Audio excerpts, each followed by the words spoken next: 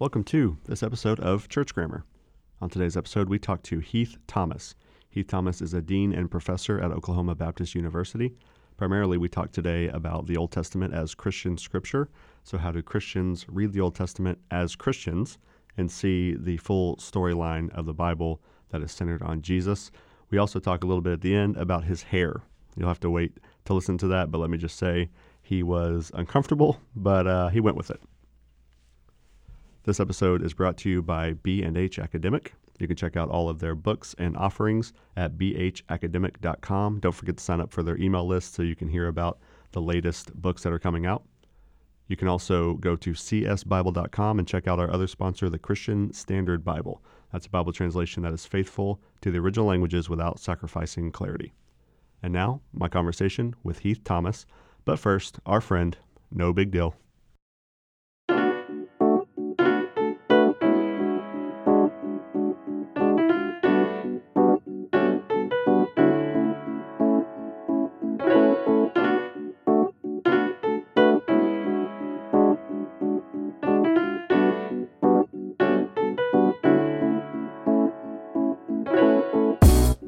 I have Heath Thomas on the line. Heath, thanks for hopping on with me today, man. Thanks so much. Great to be with you. All right, so let's talk a little bit before we get into our topics today. Why don't you talk a little bit just about your faith journey, how you became a Christian, and how that led into you becoming a scholar?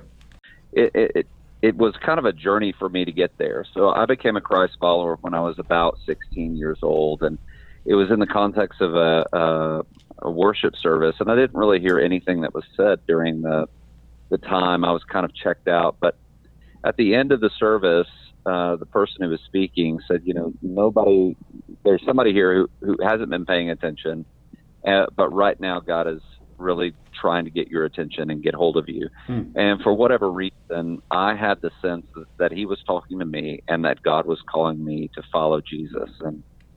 And I grew up in a pastor's home. My dad was a pastor for 40 years. Two of my brothers were pastors. I've served 6 churches in 3 states and 2 countries. So I kind of knew what was going on. And at that moment, for whatever reason, the Lord warmed my heart. I responded with the call and came forward and gave my life to Christ. And since then, God has taken me on quite a journey. I didn't think that I was ever going to be a pastor or a minister. I thought I was going to be an English professor, and that was professionally what I trained to do. To be an English professor, so I got a BA in English Lit.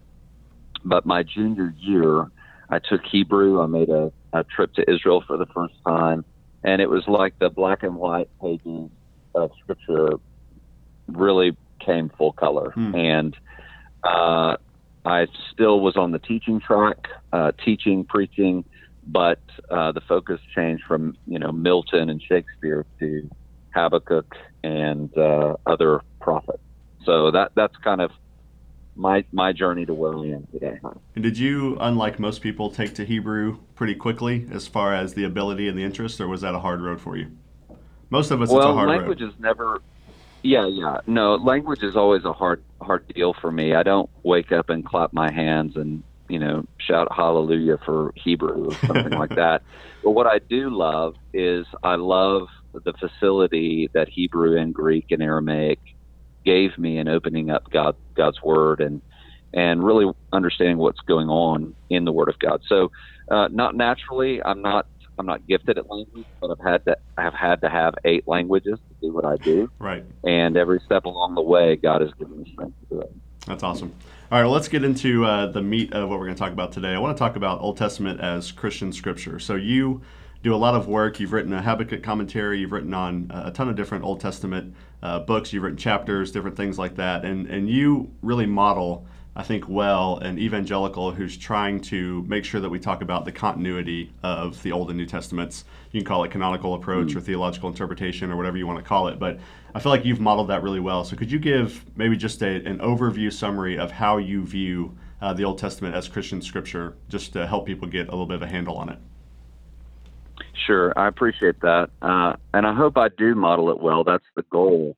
So from my perspective, because of what Scripture reveals to us, we have to take very serious, with utmost intensity, the idea that the Old Testament is not secondhand scripture, or the leftover scripture after we get the New Testament, or kind of the second class citizen when it comes to scripture.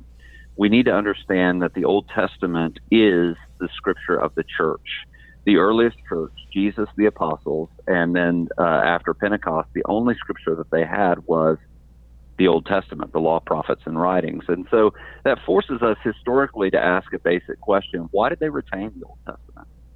And they retained it because the Old Testament reveals Christ. And that forces us to consider, oh my goodness, this is not some sort of ancillary pre-Christian text. No, this is the Word of God for the people of God. And so just historically, when you understand that, I mean, the early church had a lot of options. They could have, formed their own scripture.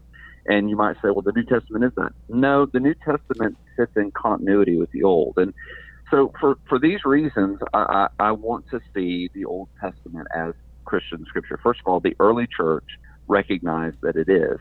Secondly, if we're going to be faithful to what the early church has done in receiving, accepting, and then supplementing the Old Testament scriptures with the New Testament, we need to understand that what they saw in the Old Testament is God's word that reveals the Christ. I mean, we see this in Luke 24. We see this in all of the images and the metaphors and the concepts and the events that are recapitulated in the New Testament. Jesus is, for instance, the second Adam. He is the person of faith, Abraham. He is Noah. He is the ark. I mean, he's the salvation that's offered in the ark. He is the sign of Jonah. He is the people of God. He is Israel. He is the altar. He is the sacrifice. He is the temple. He is the prophet, priest, judge, king. He is the Alpha, the Omega, the beginning, and the end. I mean, he's everything. And so when I see the Old Testament, one of the things that I have to understand is, if I'm going to understand who Jesus is, I have to understand the Old Testament. Yeah. Because everything that we see in the Old Testament is actually leading us to a fuller understanding of the Christ. Even the word the Christ, Messiah, is an Old Testament concept. Of course, we get it in the book of Isaiah, the concept of the suffering king who atones for the sins of Israel and then, becomes the sacrifice for the entire human race. That suffering servant Christ image, the anointed and appointed by God to do that work, that's an Old Testament image. So in that sense, the Old Testament becomes central in understanding Jesus. It becomes essential in understanding the values and the virtues of the people of God, and understanding really how the Old Testament and New Testament as bodies of text hold together in Christ. So that's kind of an outline of what I would say.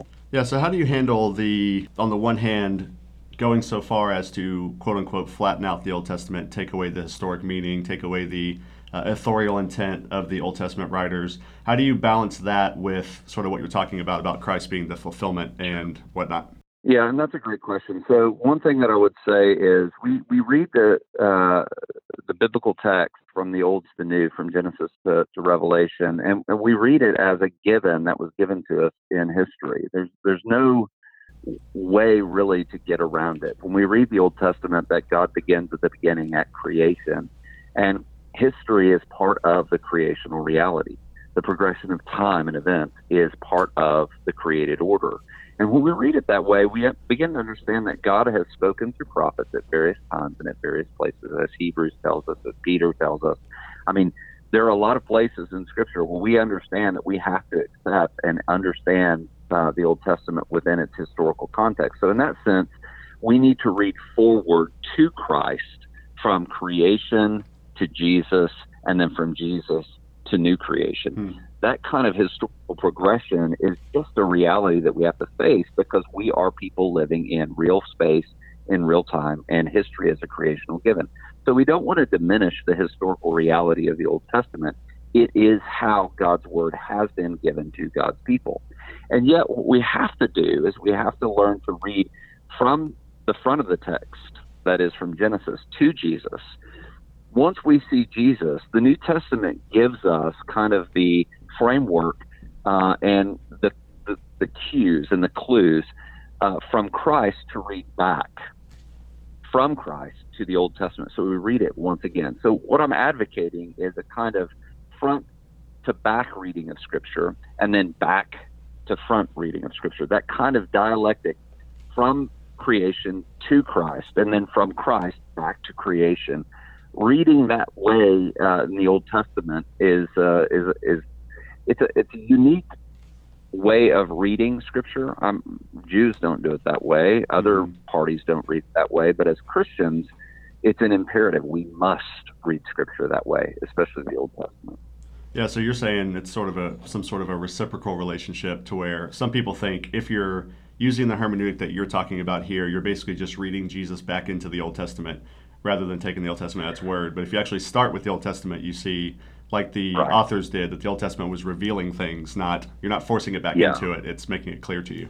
Yeah, no, I think that that's right. And the deeper that you go into what we would say the plain sense of Scripture, I think what will happen is the plain Scripture, the sense of Scripture unlocks to us, reveals to us, opens up to us the centrality of Christ. And then what happens? And again, the New Testament writers give us clues, indicators of how then to read back. Mm-hmm. So, in other words, we're reading forward to Christ, but now that we see Christ, it's almost like things that we see in the light of Christ in the Old Testament. It's not that they weren't there. It's just that Christ functions almost in a sense like a prism. And you and I both know what prisms do, right? They take the white light and they break it open into full color. That's what a prism does. Well, it's almost as if Christ is the prism where the white light of the Old Testament is broken into full color. And because of that, we have to read the Old Testament once again, in a sense, for the first time. And we're able to see the beauty and the fullness of Christ. And that's basically what the New Testament authors were doing, right? I mean, they just realized in light of Yeah, I Christ, they think had so. to figure that Yeah. out. Yeah, so a lot of people want to, or sometimes it's a temptation to say, oh, okay, well, what is the quote unquote hermeneutical approach that people are using? And I don't disagree with this idea when we're talking about New Testament interpretation, but whatever the methodological or hermeneutical approach, one of the things that we cannot miss when we do a Christian interpretation of the Old Testament is it is the fundamental reality of Jesus, the Messiah, that drives these New Testament interpreters, the apostles, to go back and see the fullness of the Old Testament for what it's fully saying about Jesus. It's not some sort of hermeneutical technique. It's the reality. It's the ontology of Christ, the reality of Christ that forces them to reread Scripture and say, yes, he's always been here. We can absolutely say he's the second Adam. He's the firstborn of all creation. And there's nothing untoward about that. And it's not a hermeneutical device. They're looking at Jesus, trying to make sense of Jesus. And that's what they see, the fullness of the Old Testament disclosing Jesus, even though the plain sense of the Scripture is telling us about different prophets and different people and different times. The fullest understanding of Scripture helps us see all of that in relation to Christ. Yeah, that brings up that kind of that joke that people always tell that the Apostle Paul would fail a seminary hermeneutics class. How do you look at some of that? When Paul uses Galatians 4, we talked about that with Matt Emerson on a previous episode about Galatians 4 and sort of the way the New Testament authors were interpreting the Old Testament. It didn't seem like they had a clean-cut hermeneutical approach per se, but were rather just trying to do everything they could and using whatever methods and whatever passages they could that made sense to them to try to describe how Jesus was continuing that story. So how would you kind of break that down? Yeah, so that's a good question. So I'm not sure if Paul would pass the seminary classroom, or if it would be more like Jesus sitting with all the rabbis and religious leaders at the temple, teaching them what was going on. I think Paul has a lot to teach us about maybe our metrics on how we do hermeneutics need to be recalibrated to reflect the diversity that we see in the New Testament. I mean, I think that's probably truer to what needs to happen. So, I mean, I've read elsewhere that we need to have a real sense of not just the ancient historical meeting. We can't abandon that in the Old Testament, especially, or the New Testament. But what we have to do is we've got to be able to say, all right, well, that historical meaning somehow divulges the Christological meaning, which is Christ and then the church. And it might also reveal to us some moral teaching about how we are to live as the people of God, not divorced from the plain and the Christological, but deeply connected to it. And then maybe the Old Testament teaches us something about the Christian hope. And you know, I'm not doing something that is innovative here. I'm just basically, in highlighting those four senses, I'm advocating for something along the lines of the quadriga, the fourfold sense of Scripture. And if you dive into that, what the church has been doing for centuries, if you dive into that a little bit, what you'll find is, look, the Apostle Paul is using the Old Testament to reveal for the people of God how they should behave. He's revealing for them how they should believe, who is Christ, and even what the people of God in the ancient times of Israel were thinking. And then finally, it reveals to us the Christian hope. I'm sorry, that's something that the New Testament writers do again and again. I think we need to retrieve something of that for our churches and our pulpits today, indeed, from the Old Testament. And there's nothing wrong with that. Yeah, that's good. So I'm putting you on the spot here a little bit, but you have this commentary on Habakkuk in the Two Horizons series, which I have and used for something I was teaching a few months ago. It was really helpful. Could you think of an example off the top of your head to say, here is an on-the-ground passage example of how you do this, or being a Christian interpreting the Old Testament, I should say? Yeah. So this would be a great example. Habakkuk 2:4 is one that we all know and love. The just will live by faith. I think in its own historical horizons, you have to read it in the light of the Babylonian invasion and what God is calling the people to in its own originating horizons is quite simply this: trust that God is going to vindicate the righteous and judge the wicked. Absolutely. Okay. In its own historical horizons, that makes perfect sense. And it's a call to faith in the faithful God. I mean, we can understand that in, the 6th century BC. But what we see is the New Testament doesn't allow us to stop there. In fact, that phrase, the just will live by faith, captures the essence of the Christian gospel. And this is what is the theme of the book of Romans. In Romans chapter 1, verses 16 and 17, this is what Paul uses to encapsulate the essence of the gospel. The just will live by faith. And, this is, it's not our faithfulness. No, it's faith in the faithful God. And how has God revealed himself? Well, Paul tells us very clearly in Romans, it's the righteousness of God has been revealed from faith unto faith, the faithfulness of the Old Testament to the faithfulness of Jesus Christ. Now, look, that is not Paul isn't just talking about the 6th century BC there. He's enfolding that historical moment from the 6th century to really help disclose the reality of the faithfulness of Jesus Christ and then the faith that God's people must place in him. That's the gospel. But see, the New Testament doesn't allow us to stop there either, because the writer of Hebrews, for instance, uses Habakkuk chapter 2, verse 4, really chapter 2, 2-4, to reinforce the necessity of faithfulness even in time of persecution and pain. So don't shrink back from God in persecution and pain, but rather be faithful to him. And we are not like those who shrink back and fall away and are destroyed. No, we are like those who have faith. And the reason, his climax at this point in Hebrews 10:36-39 is to use Habakkuk 2:4, 2:2-4, to say that really the one who is faithful is coming and he will not delay. So now Jesus is the content of the vision that Habakkuk is talking about in chapter 2 and 3.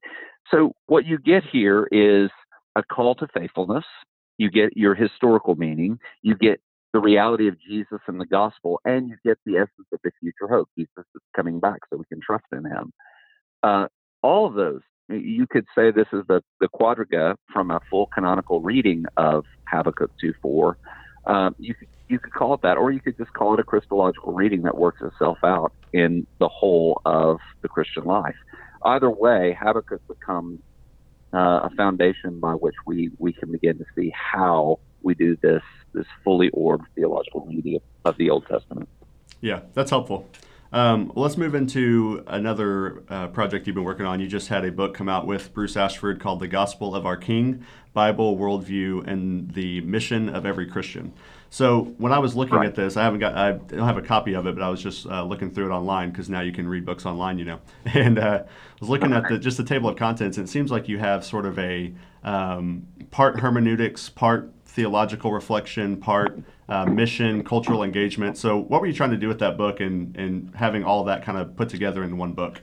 Well, first of all, Bruce and I worked together for about 8.5 years, and we became really good friends. And one of the things that we noted is that oftentimes when we talk about the gospel as a concept or a reality, sometimes floats free of the biblical story. And so we wanted to reconnect the gospel within its biblical roots, particularly the roots of the biblical story. To say that Christ died for our sins in accordance with the scripture assumes that we know what Christ actually means, a Messiah.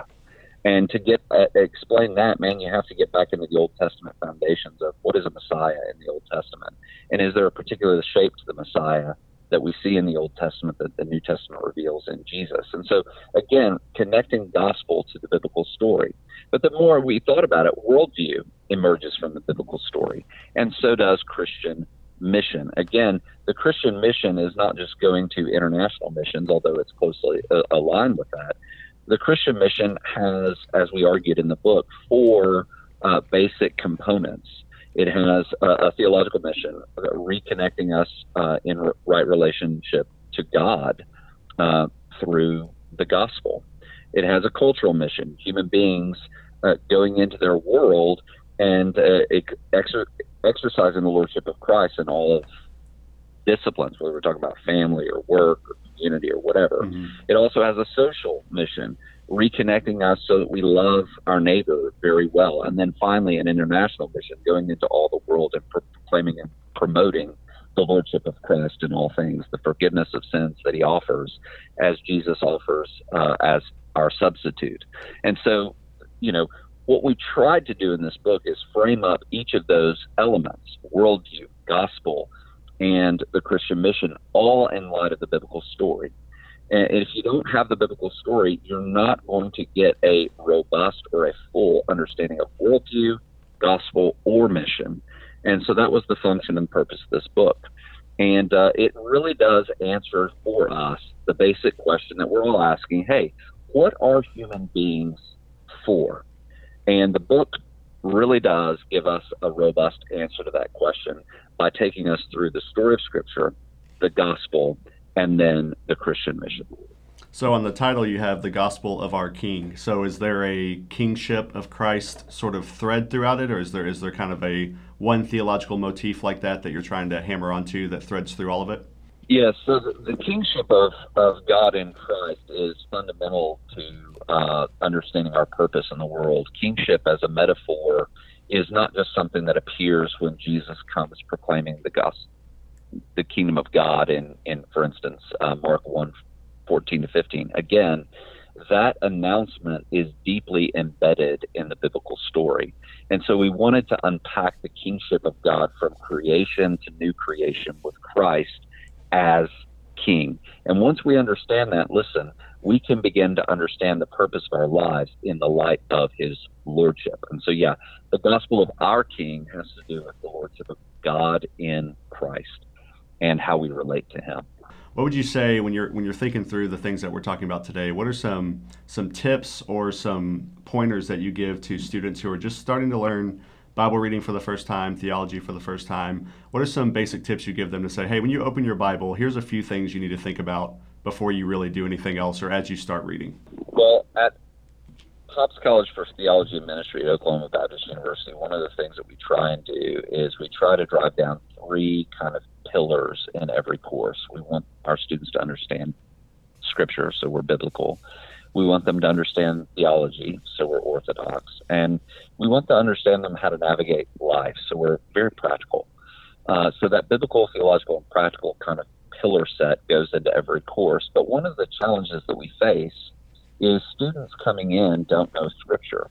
So it's difficult to unpack for them or to drive that pillar of biblical foundations deeply into the class if they don't understand Scripture. And this is more than a Hobbs College for Theology and Ministry or an OBU thing. This is a cultural challenge that we Right. face in the Western world, but really in any kind of Christian context. Our churches really have a hard time giving a full kind of robust expression of Scripture so that people know and love Scripture. So if there's anything that I would encourage our students to do, if it were anything that I would encourage our churches to do, is drive home Scripture, not in a fragmented way, but in a holistic, narratival way, from creation to new creation. Our students and our churches have got to understand the totality of Scripture, because only then will we understand the totality and the fullness of Jesus Christ. And once we understand Jesus, then we can understand how we relate to him and live well in God's world. So we've got to understand Scripture. And so that's part of the function of the first 4 chapters of that book.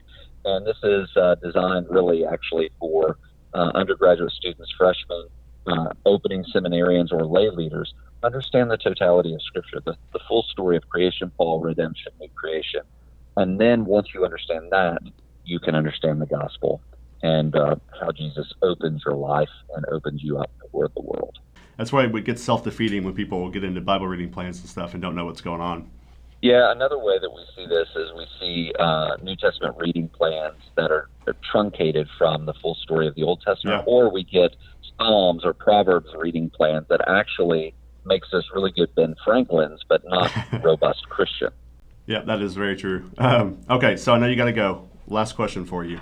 I don't know if you're aware of this or not, but I'm here to make you aware of it just in case you're not already. I feel comfortable enough telling you this. You are known in many circles, at least in many circles that I am in, as the academic with the best hair in evangelicalism. Oh. Are you aware of this? No, I'm not aware of that, but thanks for that information. That's excellent. Yeah, so I'm just trying to put the pressure on you to keep it up. Like, don't shave your head, don't trim it down. At least I'm known for something, I guess. Well, we're working on the other stuff, but if we can start with the hair, at least people are paying attention, right? Okay, that's great. All right, hey, thanks, Heath. Thanks for taking a few minutes with me. I appreciate it. Hey, thanks for the opportunity. Thanks, Brandon.